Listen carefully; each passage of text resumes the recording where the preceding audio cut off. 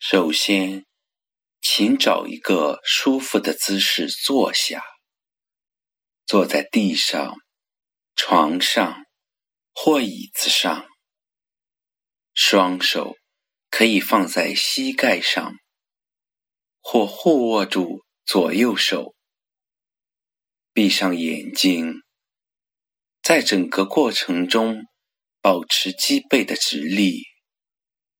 如果有任何不适，可以自由地放松、调整。花几分钟来调整自己的坐姿，把注意力放在心脏背后的脊柱上，感受自己柔和的呼吸，不要操纵呼吸，停止一切思维和念头，感受脊椎中的缕缕舒适，轻柔上升，像丝丝光线进入大脑。巴哈欧拉的圣言飘向了你。欲望之徒啊，那些学问家和睿智者经年累月地潜心求索，仍不得一见那无比荣耀者。他们毕生寻觅他，也未能一沾他圣容之美。而你不用找寻，就满足了自己的追求，不费力气，便达到了自己的目的。尽管如此，你还是蒙蔽在自我的面纱里，你的眼看不见敬爱者的圣美，你的手触不到敬爱者的圣衣。明察之士啊，看吧，惊诧吧。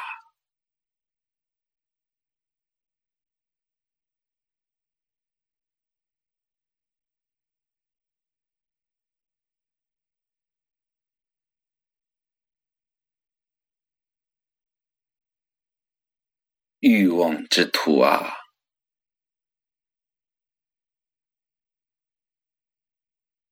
欲望之徒啊，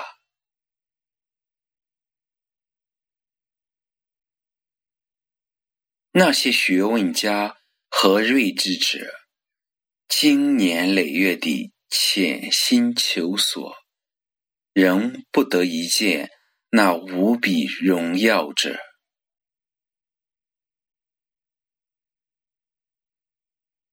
那些学问家和睿智者经年累月地潜心求索，仍不得一见那无比荣耀者。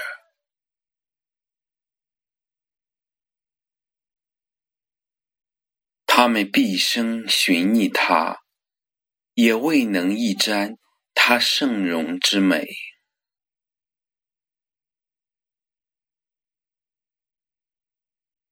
他们毕生寻觅他，也未能一沾他圣容之美。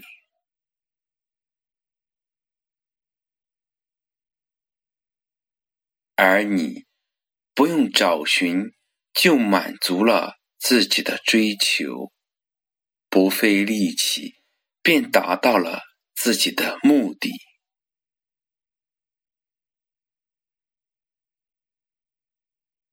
而你不用找寻，就满足了自己的追求，不费力气，便达到了自己的目的。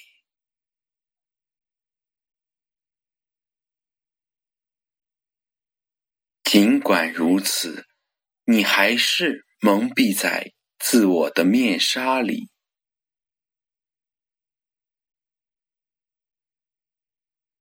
尽管如此，你还是蒙蔽在自我的面纱里。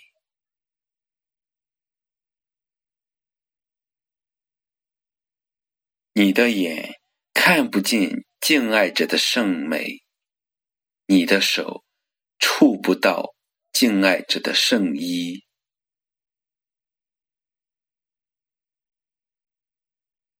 你的眼看不见敬爱着的圣美，你的手触不到敬爱着的圣衣。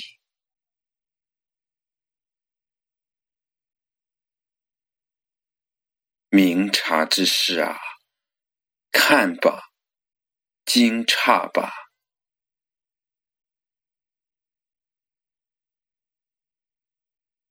明察之士啊，看吧，惊诧吧。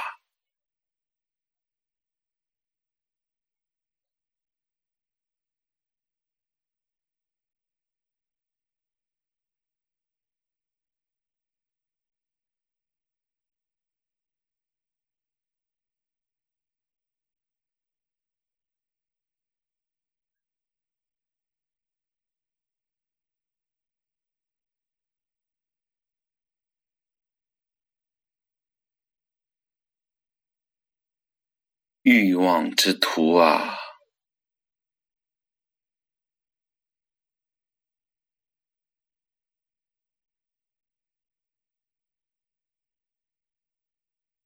欲望之徒啊，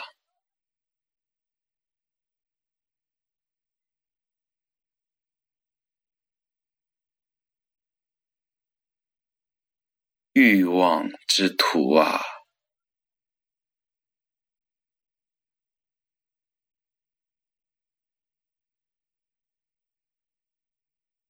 那些学问家和睿智者，经年累月地潜心求索，仍不得见那无比荣耀者。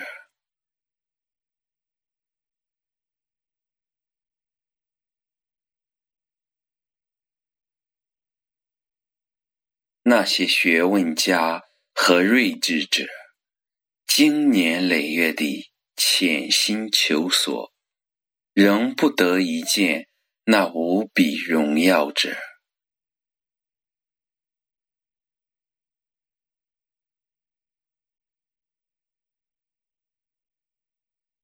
那些学问家和睿智者，经年累月地潜心求索，仍不得一见那无比荣耀者。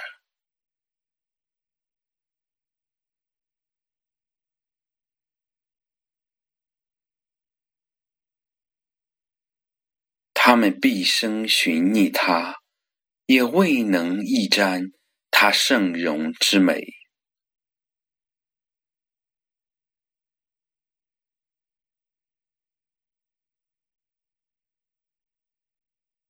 他们毕生寻觅他，也未能一沾他圣容之美。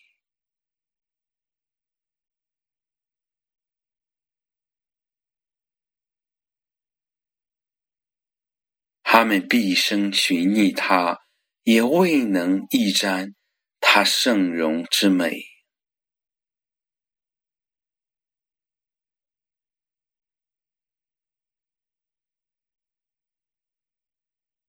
而你不用找寻，就满足了自己的追求，不费力气，便达到了自己的目的。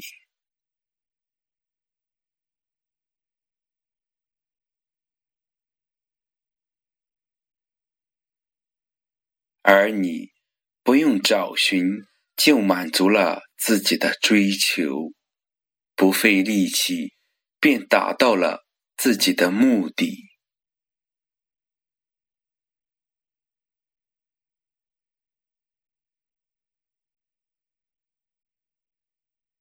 而你不用找寻，就满足了自己的追求，不费力气，便达到了自己的目的。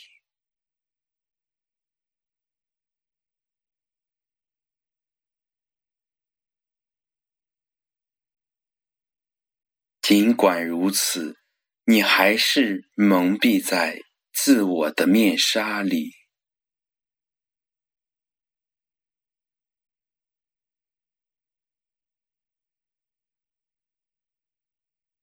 尽管如此，你还是蒙蔽在自我的面纱里。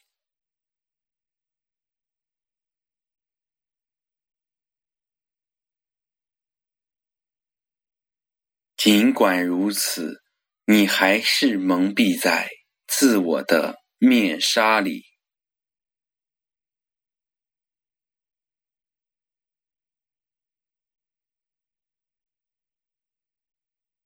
你的眼看不见敬爱着的圣美，你的手触不到敬爱着的圣衣。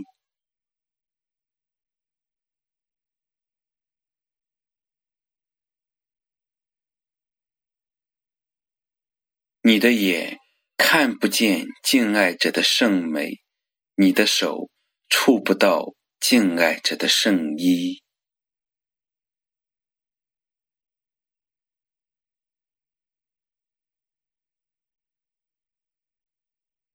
你的眼看不见敬爱着的圣美，你的手触不到敬爱着的圣衣。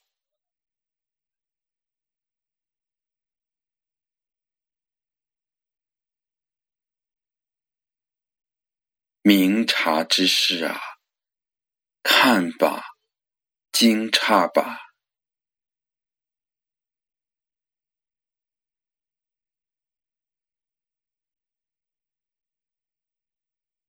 明察之士啊，看吧，惊诧吧。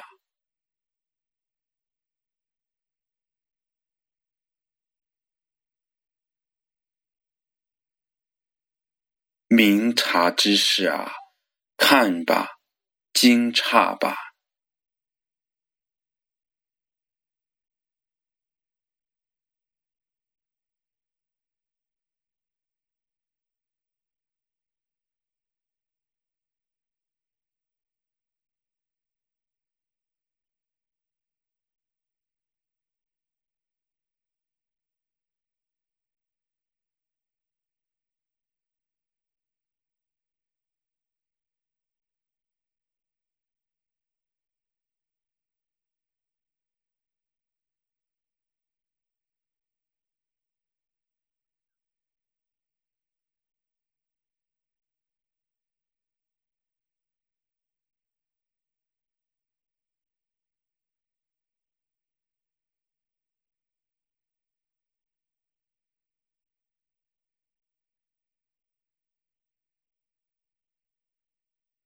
请将注意力拉回到脊椎，将意识拉回到当下这个时刻，慢慢感受周围的光线，缓慢睁开双眼。